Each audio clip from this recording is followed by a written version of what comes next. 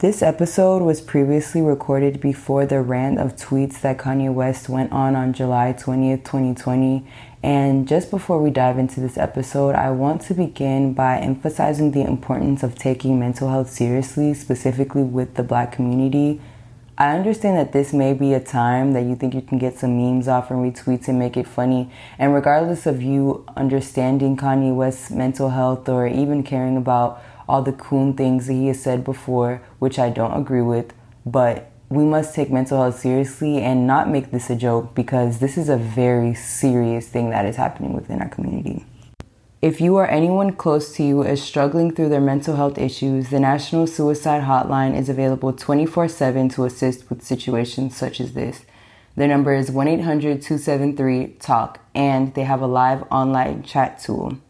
Now let's get into this week's episode. On June 26, 2020, Gap announced a 10-year partnership with Kanye West to create a new brand, Yeezy Gap.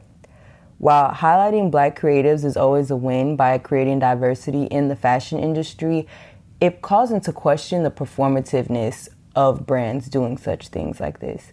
Did Gap drop one Black creative for another? Because what happened to the Gap and Telfar collab? My name is Grace Azuake, and this is episode 2 of The Label Law.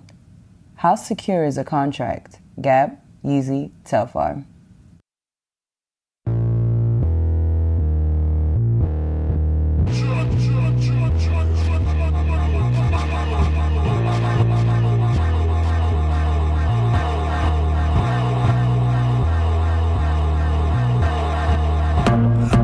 My mama was raised heroin. Clean water was only served to Sarah skin. Doing clothes you would've thought I helped, but they wasn't satisfied unless I picked the... Hello, everybody, and thank you for tuning in. Contracts are a major foundational piece to having the world even go around. It doesn't even just matter about the fashion industry, just any aspect of life. There is most likely some type of contract or some type of legal document that is kind of synonymous with the contract that determines how things go around. When we look into this Gap Yeezy Telfar fiasco, a contract is really what determines the legal validity of Telfar being able to advance even despite the negative things that came about with this whole fiasco. Now, to understand the basis of this, we really have to look at the history of Gap. Gap has recently been falling behind during contemporary times just because they haven't been really able to engage with younger audiences. Now, Gap back in the day was a big name. It still is a big name, but people kind of forget it when they think of like how big it used to be. Now, I can't sit here and lie. I definitely have a Gap camel overcoat that I love, but it is vintage. And that's the thing. Gap vintage is more so appreciated, but new Gap is not really just honestly looked at or even thought about. Now, they've been trying multiple different things to try and bring their name back, including changing their logo. And even then, when they changed their logo, it still didn't register with younger audiences, and they had to go back and change their logo back to the original. Now, it makes complete sense that when they were trying to engage with younger audiences, they went with Kanye West. Now, we have all heard and experienced the Kanye effect. And even if you're not a fan of Kanye West, you cannot sit here and say that there is no Kanye effect. Now, the Kanye effect is when Kanye puts his name on something, stamps something, or even just becomes behind something, it blows up. And you ain't got no Yeezy and Serato. It's true. I mean, there's no sitting here and denying it. When it comes from the Nike collab and that whole dealing, even Adidas and how big Adidas has grown with Yeezy. Yeezy has generated a lot of revenue for that brand. Even artists, Tiana Taylor, Kid Cudi, Travis Scott, all of these people who were affected by the Kanye effect, their careers have blown up. And it makes a lot of sense that Gap would go with this. And honestly, it broke the internet when they did announce this collaboration, and Gap's stock went up a reported 42% when they announced this. And it's really cool, of course, because personally, I do love Kanye West. I don't really agree with a lot of the things that he says more recently, but I do love his artistry, and it makes sense that they would go with him. But I really question Gap's consciousness. With all the racial tension and everything going on with George Floyd sparking an even bigger Black Lives Matter movement more recently, a lot of brands have been trying to do things to show that they do care about the Black community because the Black dollar is very influential. And with Gap doing this, I love it because, of course, Kanye West is Black and the design director, Moolola Ogunlesi, is a Nigerian 25-year-old designer. So it's also very inspirational.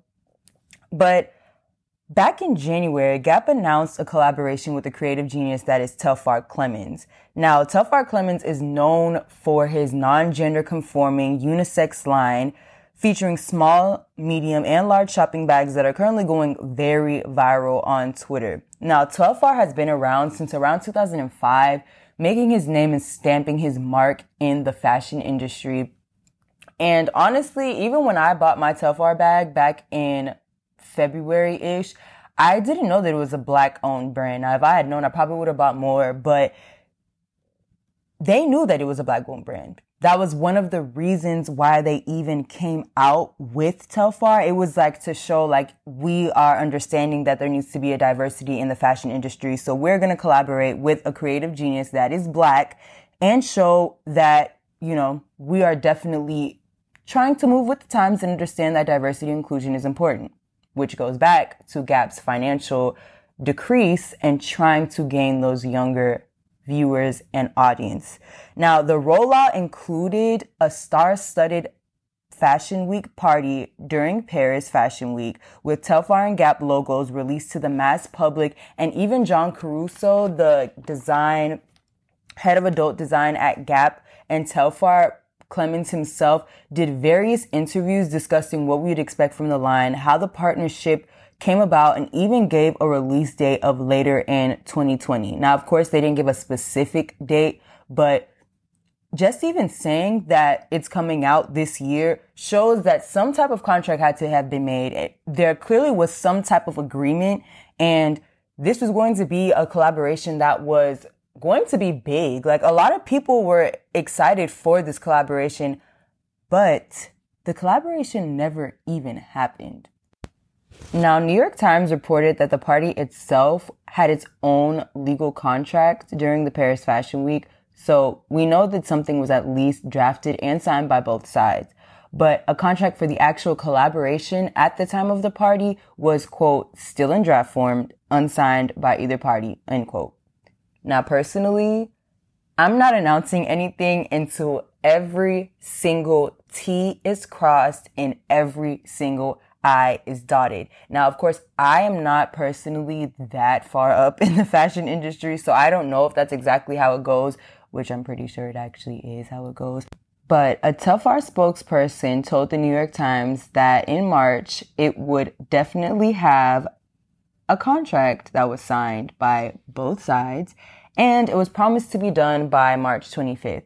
Now, if you guys remember, the beginning of March, end of February was around the time that the coronavirus hit the U.S. in, like, hard. That was when everything got shut down. I mean, I was in the middle of spring break and we were told schools shut out, you know, we're online for the rest of the semester. So the coronavirus definitely had a major impact in the way that this collaboration was going to come about. Now, originally, they were saying that it was going to be postponed until 2021, which was going to be sad, but at least we were going to get it. But that same March, Telfar received correspondence from Gap that the production for the collaboration had been postponed indefinitely.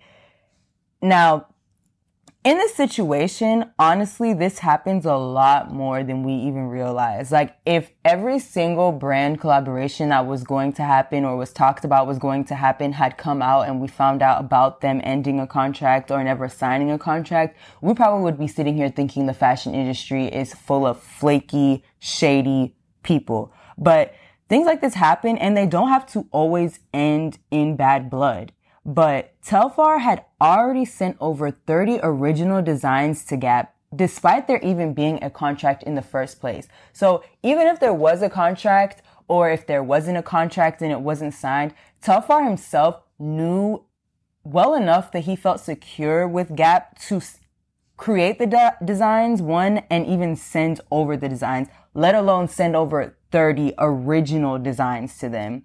And with that being said, Telfar sent over an invoice for $100,000. Gap's response to that was that they were going to pay 25% of the design. What? Well, they did end up paying it, and Telfar said that after emailing multiple times and trying to get in contact with Gap, that they weren't even responding to him. And then all of a sudden, Gap announced Yeezy Gap. Ironically though, right after announcing Yeezy Gap, Gap responded to Telfar and told him, okay, we're going to pay the 100% of the $100,000. We're going to send over that $75,000. It hasn't really been reported if they have paid it in full just yet, but they did tell him, okay, we kind of realized where we messed up, so we're going to pay you for it, because at the end of the day, we're going to make more money with Kanye West. So let's just get this out of the way. And they definitely do know and think specifically that they're going to make a lot of money with Kanye West, because they even came out in their announcement saying that they expect to make at least $1 billion in revenue by their 5th year. $1 billion. And honestly, they are going to do it with the Kanye effect. So one thing that has become major in the commentary about this Gap and Telfar case for both people who are against what Gap did and people who are for what Gap did is the fact that a contract was never signed. So it seems as though that was a deal breaker, but it actually does not destroy Telfar's chances of being paid and Gap having to have those responsibilities of paying them.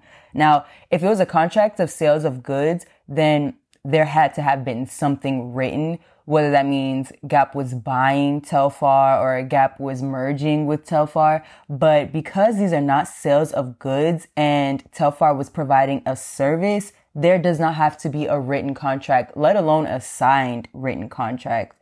Now, his services were going to be over $5,000. That's not a question. I mean, one design alone was probably worth $5,000. And so since it's a service, there never needed to be a written contract, a signed contract. And the fact that Gap went as far as announcing this during Paris Fashion Week for the whole entire fashion industry and for us consumers to learn about, that conversation, that dialogue that happened between Telfar and the Gap representatives was it. That was all Telfar needed in order to secure that he would be paid for his services. Now, the one thing that does kind of question everything is, what was the time frame that this Gap and Telfar collab was supposed to be? Now, for service deals, you generally need a contract in writing if those performances of services cannot be performed within a year. But Gap definitely said that this collaboration was going to come in the year of 2020. So it was slated to most likely be a 1-season collaboration. And even if it wasn't going to be a 1-season collaboration, it was more so that they were going to think about going into the future with a Gap and Telfar collab that would last longer than 1 season, but it was slated for only 1 season.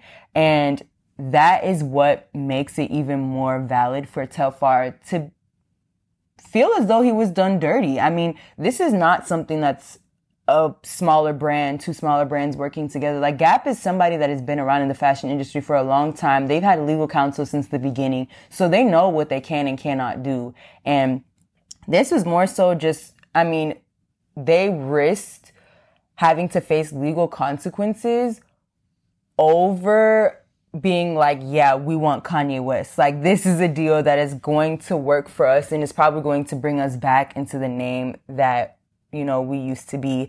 And I mean, look, it's kind of valid just because of the fact that Gap has really been falling behind in sales. I mean, if we were to look at a graph, it will show you how drastic it has been in the past few years with Gap's decline. So, I mean, everything is a business deal. Everything is strategic. Everything is marked in marketing. But is just shady, especially because Telfar isn't as big as Kanye West. So it's like he can afford, of course, to go on and make his stuff. I mean, look at everybody buying up Telfar bags now and Telfar clothes.